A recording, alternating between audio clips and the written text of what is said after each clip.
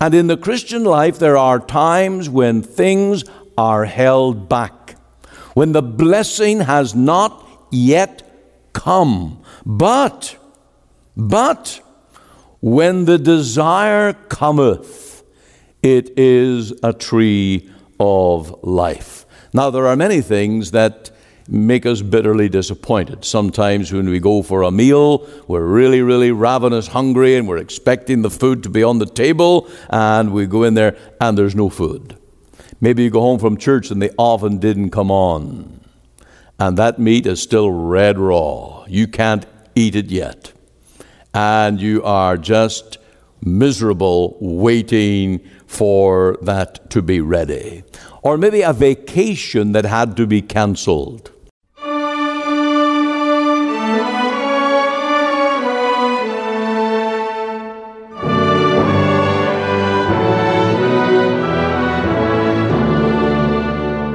Welcome to Let the Bible Speak. This is Pastor Ian Gollaher. We're on the air again to bring you the gospel of our Lord Jesus. Today we have the gospel of hope found in Proverbs chapter 13. And here from the pulpit of our Free Presbyterian Church, we will let the Bible speak on hope, the hope that is in the Savior. We have a hymn, "Oh, what a day that will be when we see Christ." And then some time in our Bible study notes, Genesis chapter 5. And I hope that you'll stay with us right through the program as we bring to you the Lord's Word today. This is Ian Gollaher, and I trust that the Lord will draw near and that He will, by His Spirit, minister to your heart, and that there will be joy and gladness as we go through the things of the Lord here today. All right, let's take our seats and turn to Proverbs chapter 13. Which of these Proverbs would you preach on if you were given the task of preaching tonight? Which of these would strike a chord in your heart? For me, it was verse 12. Hope deferred maketh the heart sick, but when the desire cometh, it is a tree of life. Now remember that a proverb is a mixture of parable and it is also metaphoric. So we don't take everything literally, that we're going to have a tree. But there is a significance, there is a meaning. Let me give you my rendering of this. Expectation held back or prolonged fills us with grief and misery. But when the expected thing is bestowed, it is full of satisfaction. That, I think, is the essence of this proverb. When something is held back, it brings misery. But when it is bestowed, it brings satisfaction. Now, that's only true for a Christian who is trusting in the hope of the gospel, because we know that the wicked, and this book of Proverbs contrasts the righteous and the wicked all the way through. There's the continual back and forth, the wicked versus the righteous person. The wicked perisheth, the righteous shall be safe. This is the message of the book of Proverbs. And so this promise, this guarantee in this text applies to the Christian who is trusting in the Lord Jesus. Hope deferred. And in the Christian life, there are times when things are held back, when the blessing has not yet come. But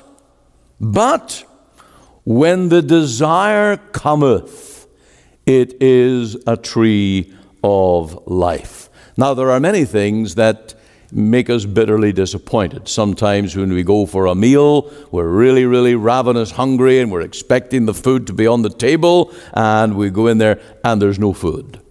Maybe you go home from church and the oven didn't come on, and that meat is still red raw. You can't eat it yet.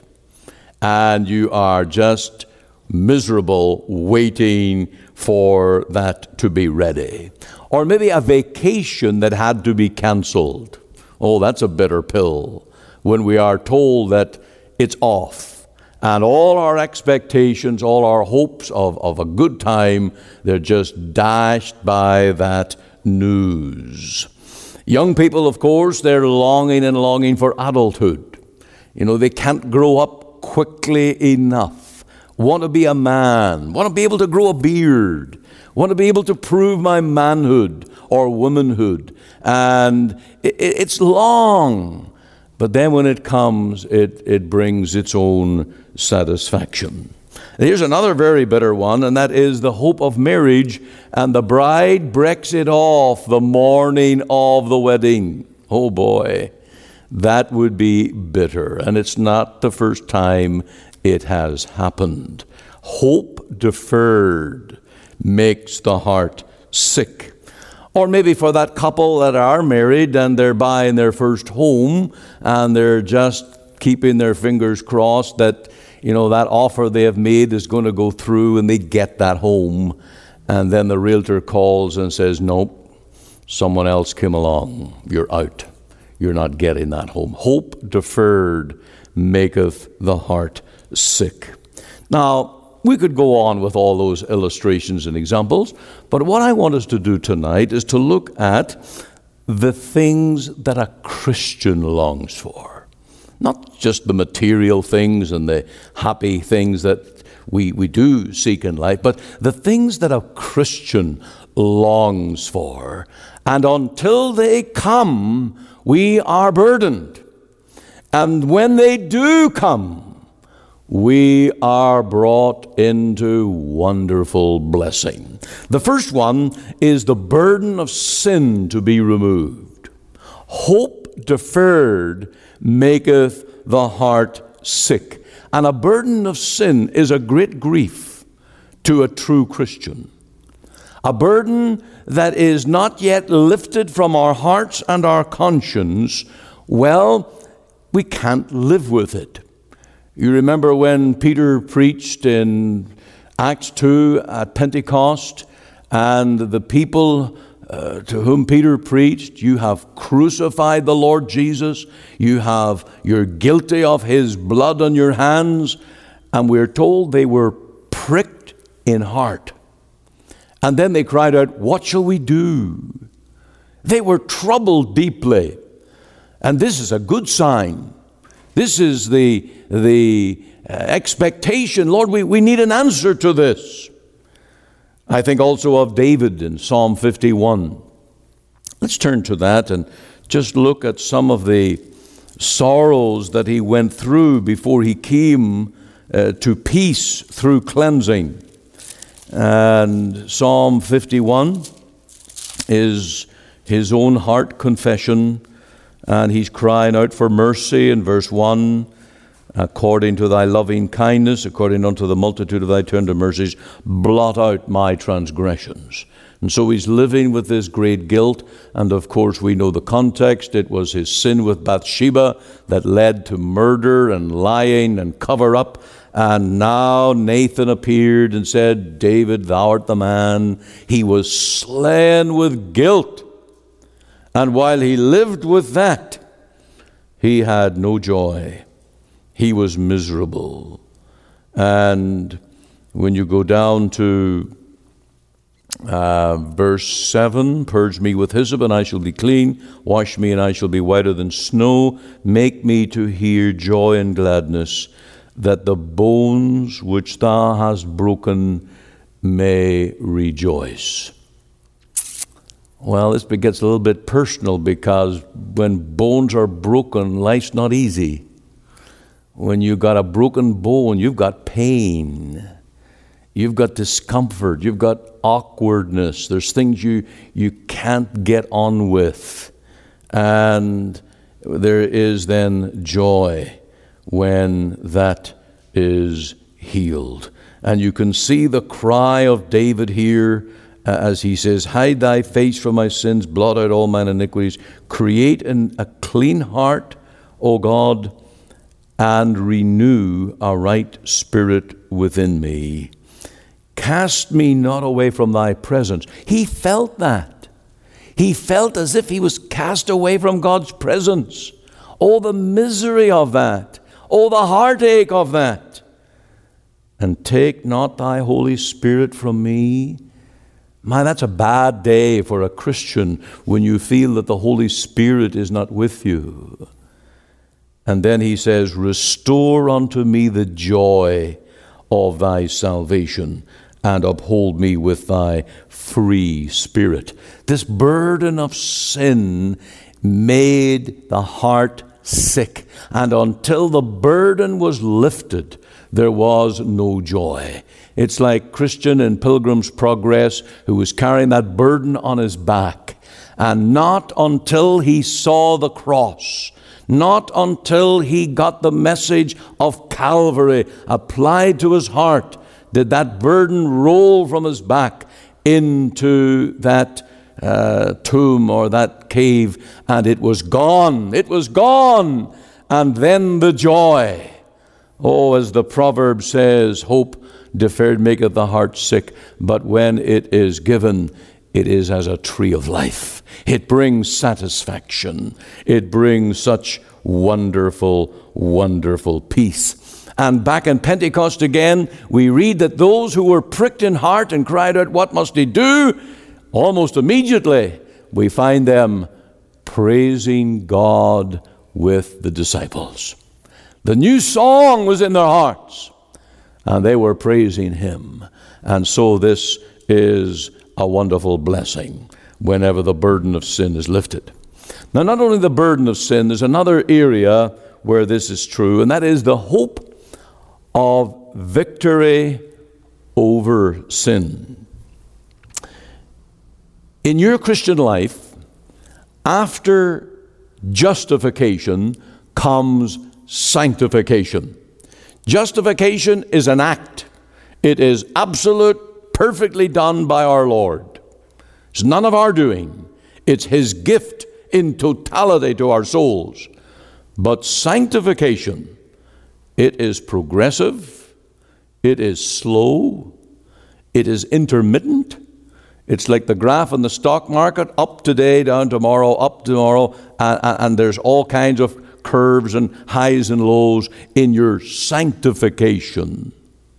And so the Christian longs for victory over sin. Now, just sticking to the book of Proverbs, if you go to chapter 15, verse 1, the first area that we find here close to our text, I'm not saying it's the first one in your life, but it's certainly one that's true in many cases, and that is temper. Temper. It says here in Proverbs 15:1, a soft answer turneth away wrath. And where anger meets anger, there's going to be problems. There's going to be horrific consequences. But as a Christian, we need to learn firstly how to control our temper. We need to have grace to overcome that natural tendency to blow up and to just let it all out and attack the problem with an attack rather than trying to deflect or resolve. And so we need victory over our temper. Then in verse 2, there is the tongue. The tongue of the wise useth knowledge aright, but the mouth of the fools poureth out foolishness. And of course, James tells us that the tongue is the little member. It is like a fire, or it is the rudder of the ship that can turn the whole ship. So the tongue needs to be controlled. And as a Christian, we need grace, we need wisdom, we need victory over the natural tendency to bite, to devour, to offend, and to be inconsiderate. We need grace, and we need victory over the tongue.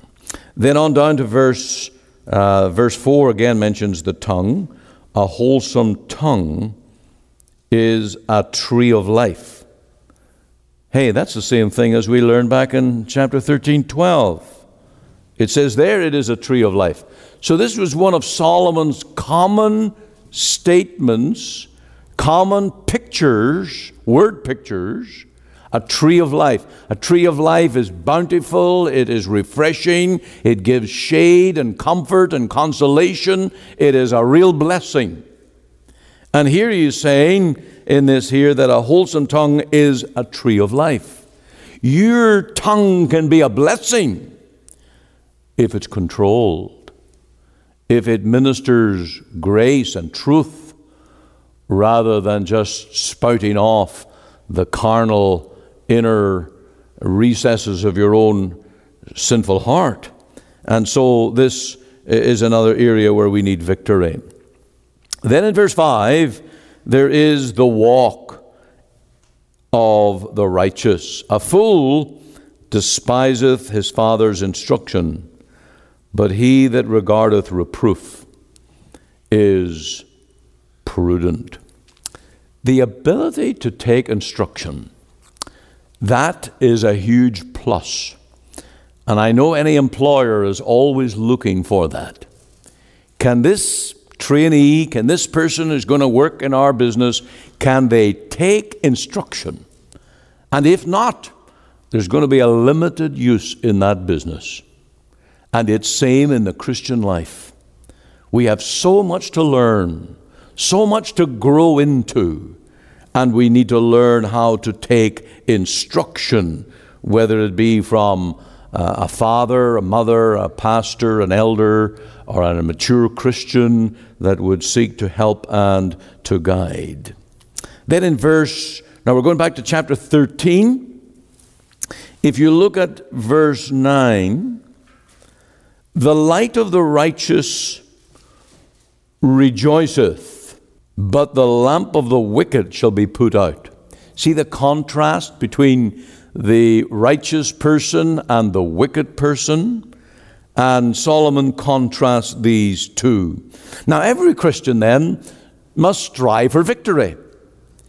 And while the Lord promises us that we will be overcomers, and we're made overcomers by the blood of the Lamb and by the gospel of our Lord Jesus, yet you and I must strive for it. We must aim for it. And it's a truism that if you don't aim for something, you'll miss every time. And if you don't seek to train your tongue, if you don't seek to be that person that's going after wisdom and godliness, well, you'll miss it every time. And so this is the cry of the Christian, that we might have victory. Now, there's another passage in the New Testament, and I think I know my audience tonight.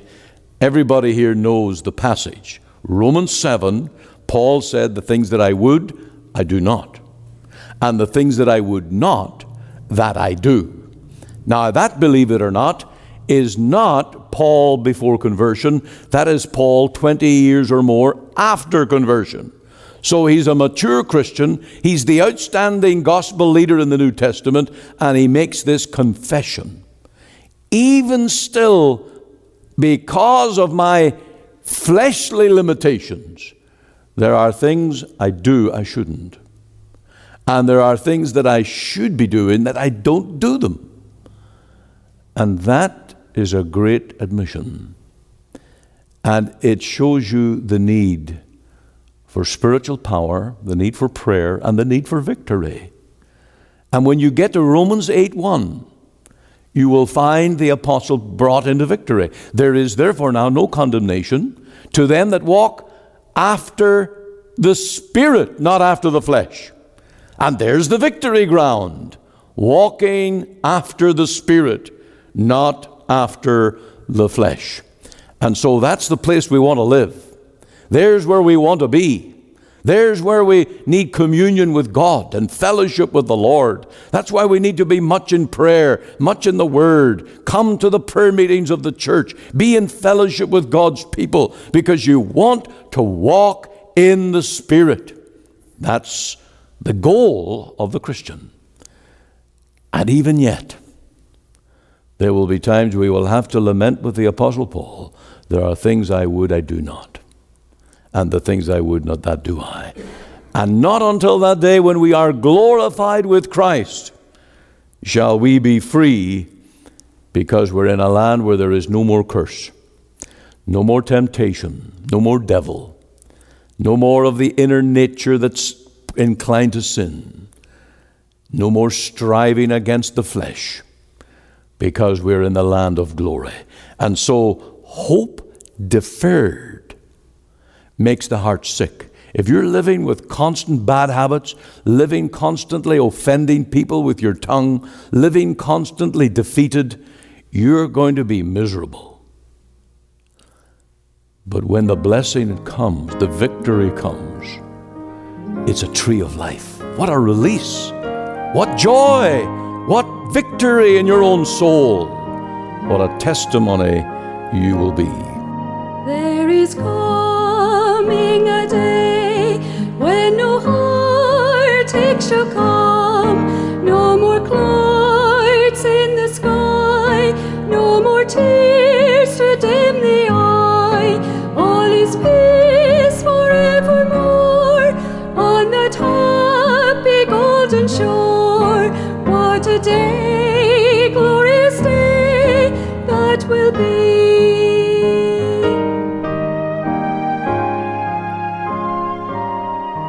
There'll be no sorrow there, no more burdens to bear, no more sickness, no pain, no more parting over there. And forever I will be with the one who died for me.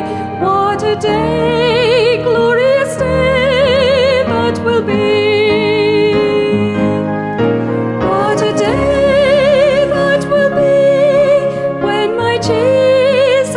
Shall see, and I look upon his face, the one who saved me by his grace, when he takes me by the hand and leads me through the promised land. What a day, glorious day. Thank you for joining with us here at Let the Bible Speak, and we're turning to our Bible study notes in Genesis chapter 5. Now, the first thing that we like to do in our studies on each chapter is to give a summary of the passage. And here, this genealogy, which covers 1,556 years after creation, links Adam to Noah through the line of Seth. It gives the names of the patriarchs with the dates of their births and their deaths. It therefore provides means to calculate the year of the flood, which works out to the year 1656 after creation. And it's proof of the use of real years and destroys the possibility of dating the age of the world by evolutionary methods. Enoch, the seventh from Adam, stands tall as the man who walked with God, and his testimony shows that it was possible in those times to keep up communion with God through faith and obedience to his revealed will. The grave tone of the record shows a world groaning under the curse due to sin. This is highlighted by the repeated comment, "And he died," after the history of each patriarch. Adam must have felt the bitter pain of a fallen world as he compared it to his prior perfect life in Eden. Now we're speaking here, of course, of the world before Noah's flood. That's Genesis 5. Of the succession of events and patriarchs that led up to the flood. And the record is given, "and he died." It was a world of death. Now, that's not the world that God created. Sin brought death. Sin, the wages of sin is death. And here in this chapter, verse 24, we have, I believe, the key verse. It says, "And Enoch walked with God, and he was not, for God took him."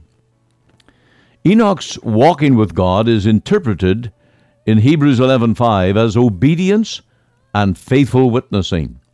For before his translation he had this testimony, that he pleased God.